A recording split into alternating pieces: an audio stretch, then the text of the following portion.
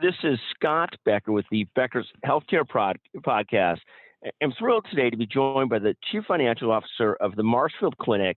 The Marshfield Clinic, located in central Wisconsin, is really a magnificent institution and healthcare system. Grew out of a clinic, now has hospitals as well. Just a great, great system. We're going to talk today about COVID, competition, a lot more. The people up in Wisconsin are generally Green Bay Packer fans. They generally consistently beat up on the Chicago Bears, so we won't talk about that kind of competition. That happened again this past weekend. We're going to try and avoid that discussion. But we will talk about Marshfield Clinic and its greatness and what it's doing with COVID, competition, and more. Gordon, can you take a moment and tell us a little bit about yourself and about Marshfield Clinic? Sure. So, first about myself on a kind of a personal level, I just celebrated 25 years of marriage, and my wife and I, we got 3 great kids. Our oldest started this year as a freshman at the University of Alabama. I've got a junior in high school and a 3rd grader. Professionally, I joined the Marshfield Clinic Health System as the CFO a little over 6 years ago, and a little over 2 years ago also assumed the chief operations role as well for our care delivery operations with Dr. Bill Melms, my kind of dyad leadership partner. This is my kind of second stint in Wisconsin. The first one was down in La Crosse at Gunderson. And otherwise, most of my career has been in the Pacific Northwest, public practice, legacy and peace health organizations in a variety of roles. The Marshfield Clinic Health System, as you mentioned to start, is really an integrated healthcare system serving a predominantly rural geography of Wisconsin. This year, we will probably generate over $2.8 billion in revenue. Our history is a bit unique. We were founded over 100 years ago as a multi-specialty medical group. We added a health plan into our organization over 50 years ago. And along the way, we built research and educational programs to support the clinical practice. About 6 or 7 years ago, we started on a strategic plan that really focused on integrating acute care within our existing ambulatory and health plan operations. And we thought if we were going to deliver on that mission, we had to address the high cost of care of the acute care services. And really, since 2017, we've added 8 hospitals, creating 9 integrated campuses, including a children's hospital. This was done through acquisition and construction of greenfield facilities. And we've got 2 planned expansions in 2022 with a greenfield expansion in Stevens Point. And last week we announced reaching a letter of intent with Dickinson County Health in Iron Mountain, Michigan. So our first physical presence really outside the state of Wisconsin. So that's just a little bit about myself and health system. Well, congratulations on the 3 children and 25 years of marriage. Really fantastic and cornerstone achievements, and so nice, so important to life. To talk for a moment about what's it been like to watch this transformation of Marshfield Clinic. I mean, I remember Marshfield Clinic being this magnificent clinic, really without hospitals, and now almost $3 billion, almost 10 hospitals. What's it like to have watched that transformation of something from a clinic to really a true integrated and significant, very substantial health system? What's that been like? It's been a lot of fun and it's been a lot of work. Like anything, you kind of have, peaks and valleys along the way. I like to say that, you can have a plan, right, that's pretty linear, but the reality is it looks more like a string of spaghetti. And as long as it's going in the right direction, you got to count that as a win. And so, it's incredibly rewarding to kind of look to see that what we've been able to do, many told us at the start that we would fail and we would not be able to do it. And we have. And that doesn't mean we don't have challenges today. We do. I think the reality is all health systems do. But we've really focused around our mission and executed on really building a true integrated system. And, we're not done, but we've made tremendous progress in a pretty short period of time. And I know it's been hard on our people. It's pretty proud to see what we've been able to do. And so I love these concepts of there's going to be peaks and valleys, and plans, even though they might be written up as linear, don't go exactly as expected. And so you sort of have to sort of roll with that as long as you're ultimately making directional progress. I think that's a great perspective. Talk about what you're seeing currently with COVID-19 in your region and then with competition in your region. Why don't we start with COVID-19? Yeah, so in COVID, we're probably like other parts of the country. We are experiencing a significant increase in the number of COVID inpatients. But we are also seeing in pediatrics RSV cases that are also putting a pretty high burden on our children's hospital. All of this is straining the resources we have. We are seeing the vast majority of inpatients, a little under 90%, are unvaccinated. Last week I'm a little bit hopeful. I'm starting to see a little bit of a flattening of the inpatient cases. I hope that continues. I know through this journey we've been there before, and then they continue to increase. But at least for the moment, hopefully we're starting to see a flattening around it, because this surge negatively impacts the availability of other services as you reallocate your resources to address the needs. And and as a result, in some cases people aren't receiving the care that they normally would have seen because of the surge and the strain on the limited resources we have. The largest impact, though, is really the impact on our people. A year ago, our teams, our clinicians, were considered heroes.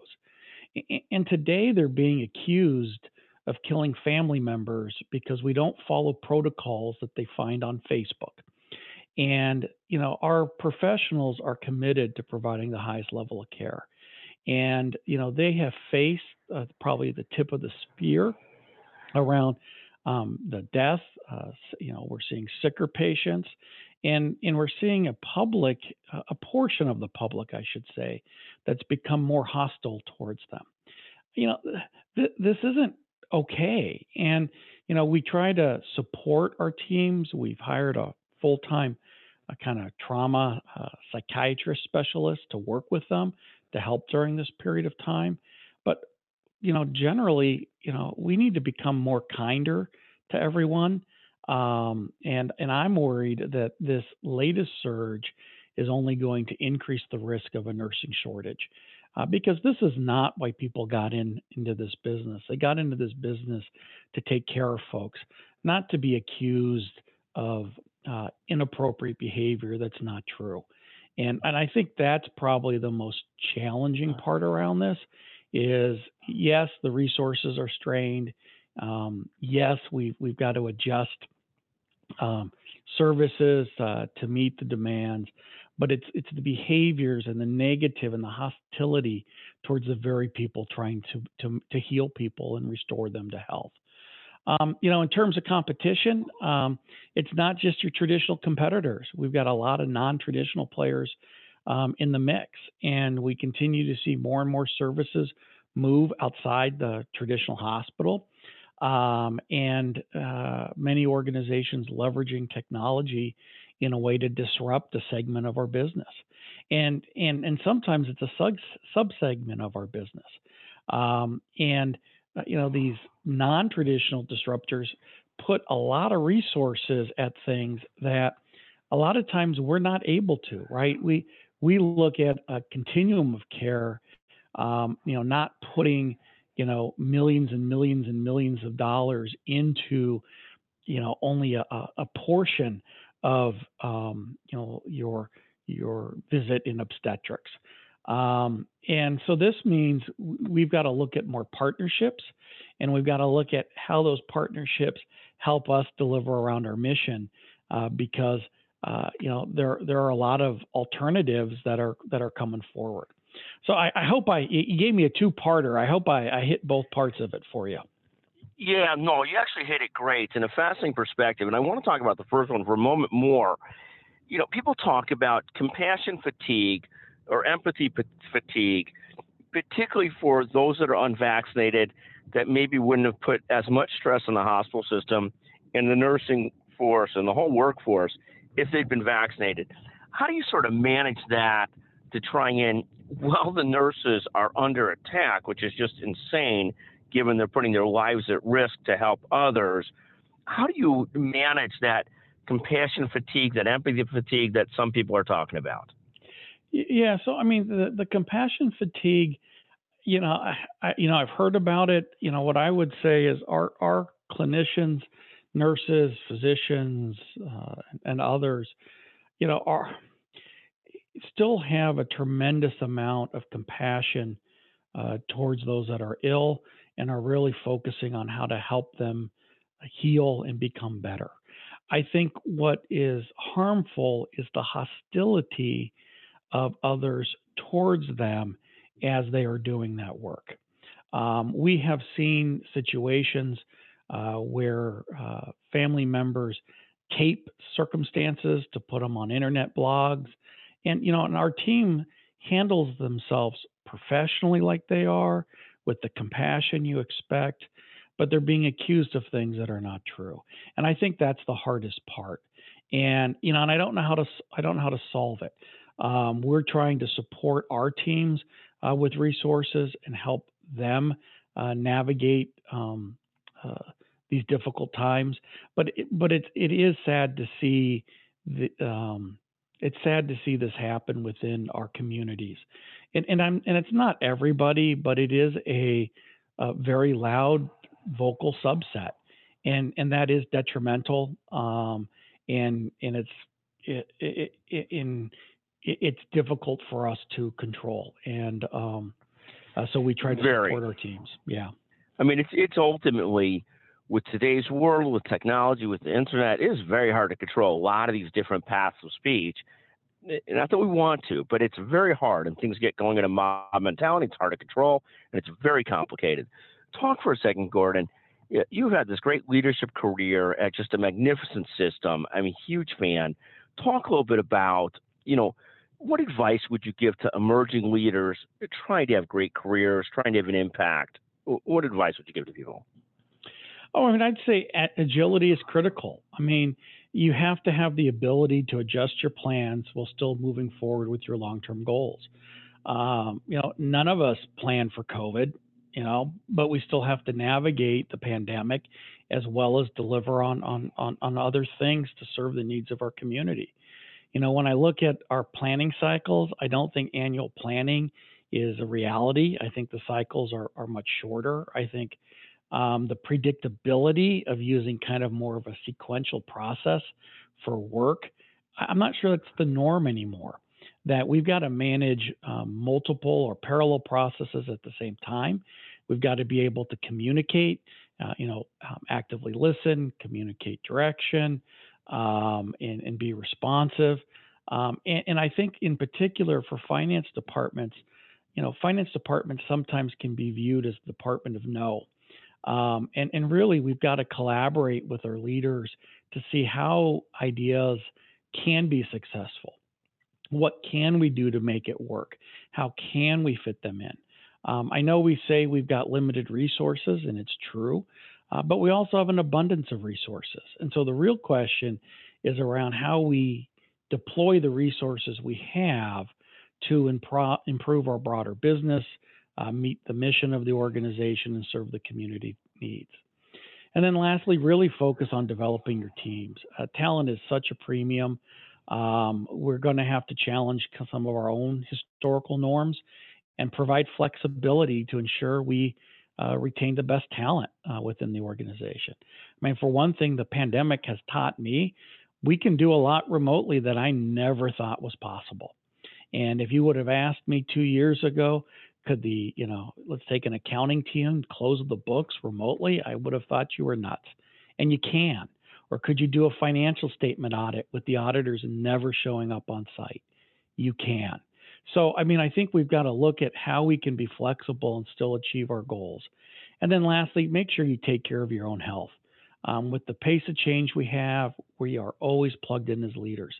Yeah, the iPhone is a great invention, but it's created an electronic leash that's 24/7. And you need to make sure you're finding time to take care of yourself, recharge your own batteries so you can be there to support others. So, Gordon, I've got 6 or 7 points there from you that we'll probably utilize in a summary podcast as well because they're such great thoughts.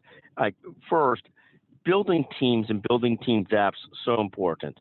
Second, communication skills, critical. Learn to communicate, learn to be an active listener, and so forth. Third, and this is not in the order you gave them all, take care of oneself. You can't really do everything unless you take care of yourself, and that means unplugging from the phone sometimes. So hard for so many of us. Next is this concept of agility and adjustment. It's a world where there's constant disruptions at play, and being agile and be able to adjust and be flexible mentally and in your job is so important. Next is that planning cycles are getting shorter and shorter, and sometimes planning cycles are more directional than hardcore planning and strategy sessions, and that constant evolution of what planning cycles look like.